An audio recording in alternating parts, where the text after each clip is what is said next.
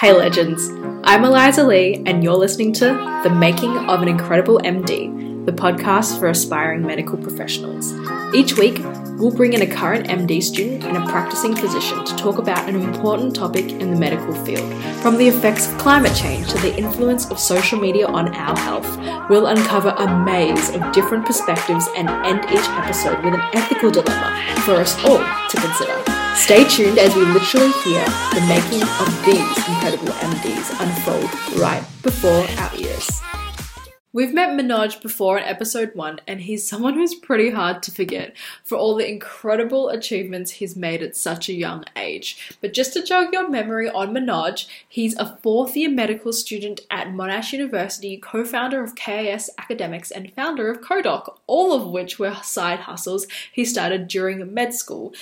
As someone who I see with incredible patience and insight, I thought it'd be great to have Manoj back to talk about breaking bad news to patients from a med student's view. This episode is called Breaking Bad News from Those Whose Job It Is. So Manoj, you've been on different sort of placements, also that during this pandemic as well. I guess there is a very big whole different spectrum of bad news that could be possible in the medical profession. But just talk me through how you may break bad news to a terminally ill patient per se, and how you do that maybe to their family. Yeah, definitely. That's really good question. There's probably two things that I want to say in preface to it before I answer the actual question. Firstly is that medical schools these days are really good in terms of teaching like doctor-patient interaction. This is definitely a topic that is covered very thoroughly by a lot of medical schools, because one day it's very likely that as a doctor you will have to break bad news to someone. It's really great to see that medical schools are taking this very seriously and trying to teach it to the best of their ability. Secondly is that as a medical student, you're not really put in a situation where you personally have to tell a patient, you've been diagnosed with cancer or something extremely serious. However, you will, number one, chances are you might witness other doctors have to do that. And number two, you might have to break, I guess, more minor bad news, like how a patient's injury is doing, how a patient's recovery is doing, how they might have, I guess, more minor conditions, but no one will really ever, or no one should ever put the responsibility on a medical student who isn't directly involved with the patient's care to break, big elephant in the room, really bad news kind of stuff, if that makes sense. In terms of my exposure, I've definitely had to kind of tell patients things they don't want to hear from time to time. That's been especially evident I did a GP rotation, and on some GP rotations, you're lucky enough to be given your own room and see your own patients. And in those kind of situations, you might have to tell patients something that isn't, I guess, good news and something that they don't want to hear. And in those situations, then I guess you have to use the skills that you were taught during your time in medical school and during those classes where they really explicitly told you what to do, and kind of implement those steps. Having to break serious bad news during my time, like shadowing them or anything, which I personally think is a good thing. Based on the stuff that we learned during medical school, it's very important for patients and families to be in a kind of a private setting with the doctor. And I think having a medical student in the room in those situations is almost never a good idea, because they're kind of an outsider to the patient and their family's pain or what they're going through. And in those situations, it should be just between the doctor and the patient and the patient's family. But in general, we're taught about, the basic kind of human characteristics. I feel like anyone would definitely show empathy in these kind of situations. I think, as I said, privacy is important. So some basic things like putting your phone on silent, making sure no admin staff or anyone kind of interrupts you while you're talking to this patient, and making sure there's no one else in the room who isn't directly involved. So those are kind of steps that you can take to make the situation a bit more appropriate for the patient. You can't always do things like that, depends on the setting, but if possible, simple kind of moves like that are definitely recommended. And then even small kind of gestures like having a box of tissues available, or giving the patient some time to process is also very important. So we've definitely been given a lot of guidance in that area. And I can say Monash has done a really good job with it. Yeah, absolutely. A more logistical question behind that is, who has the right to be explicitly informed of a negative situation by a healthcare professional? And are there any legally binding principles around confidentiality that need to be maintained? Yeah, so definitely the main kind of consideration is confidentiality and autonomy. It's that when we are breaking bad news to a patient, number one, it's really important for the doctors to be honest. Like, you can't sugarcoat what's going on. You can't give them you'll be fine, that kind of thing, if you don't think they're going to be fine. It's really important to be honest to the patient. Number two is that when it comes to confidentiality, as I said, like in kind of a setting, it should be between the doctor and the patient. Obviously, if that patient is underage or has like parents or guardians, or they've explicitly said, I want someone in the room with me during XYZ consultation, then it's completely okay to have someone else present. And it's definitely important. But otherwise, it should be something that is kept solely between the relevant medical staff and the patient and whoever they've agreed to have in the room with them at the time. So confidentiality is very important, at least initially. And then from there, it's up to the patient. If they want to share that information, if they want to keep it to themselves, that's totally at the patient's discretion. But as I said, that's based on a few different things legally, like the patient's age, if they're considered competent, if they have carers. So there's a few kind of gray areas that you need to consider, but for the most part, it should be very much so an autonomous kind of situation for the patient where they can absorb the bad news, take some time to process it, and then potentially make some decisions afterwards based on what they'd like their care to be. Awesome. Yeah.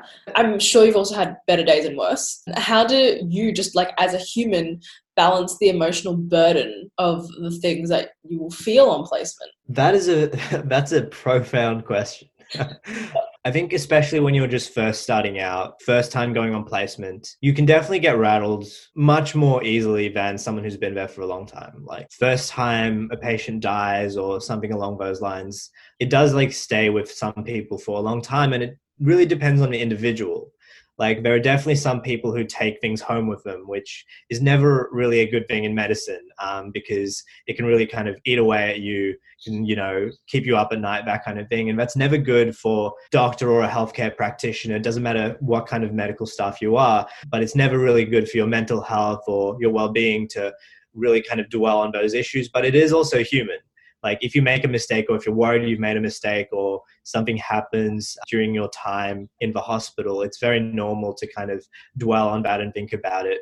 But in some cases that can also be harmful. But I think that as your career progresses, I guess naturally, it's kind of disheartening to say it, but your tolerance for those kind of situations increases. So there are definitely doctors out there who've worked, years in like the emergency department, and they've seen like the best and the worst of humanity, and it's kind of just normal at that point. And I think that as you spend more years in the field, it's quite normal for people to kind of get used to those situations and experiences, and in some cases deal with them a bit better. But unfortunately, in some cases, it can make people a bit more jaded about the whole system and about what's happening to patients, because I think everyone, or every doctor, I'd like to think, starts off really caring about their patients, and they continue to care for their patients throughout their career. But it can be hard to really kind of like let yourself be vulnerable in those kind of situations, because you do realize in some cases that things could end up badly for a patient.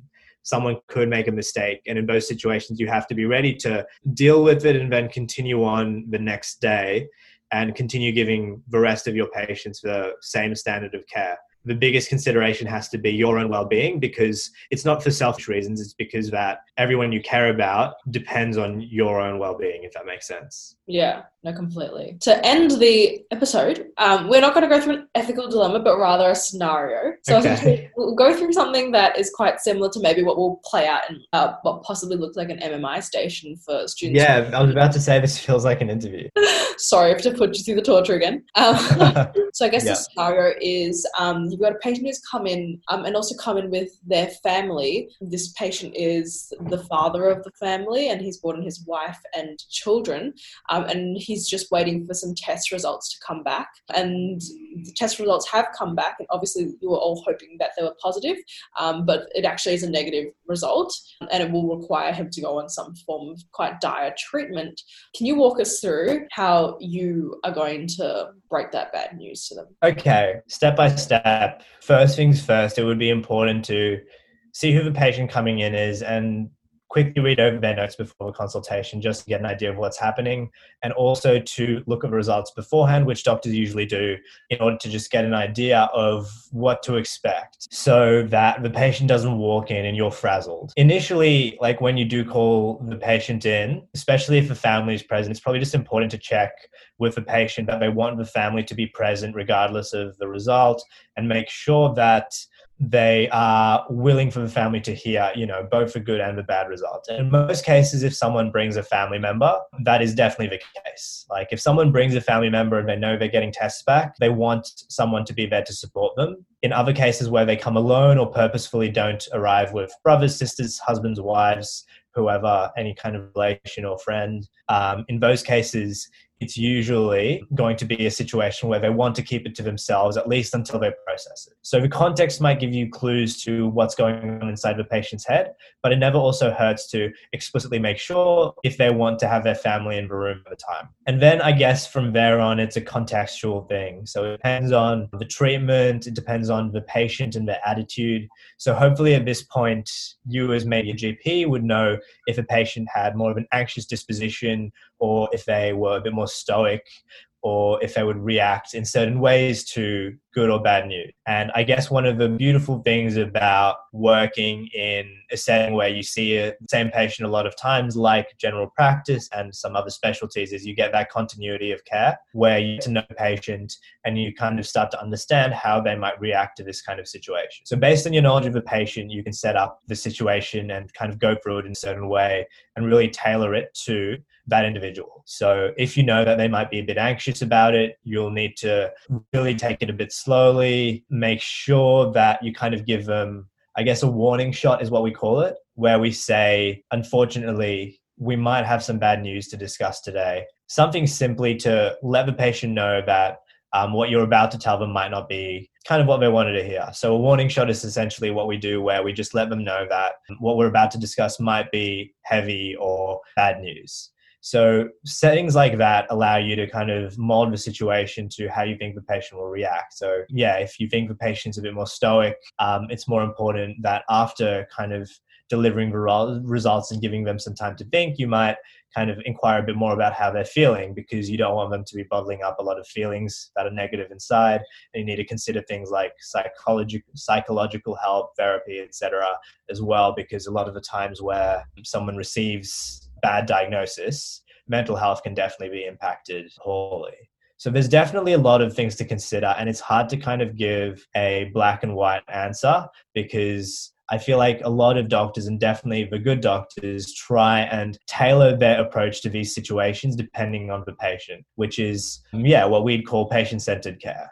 I really appreciate Manoj walking us through how to put all those considerations of a patient at the very center of that conversation. Hope you all learned something from that and ready to have more insight on the next episode.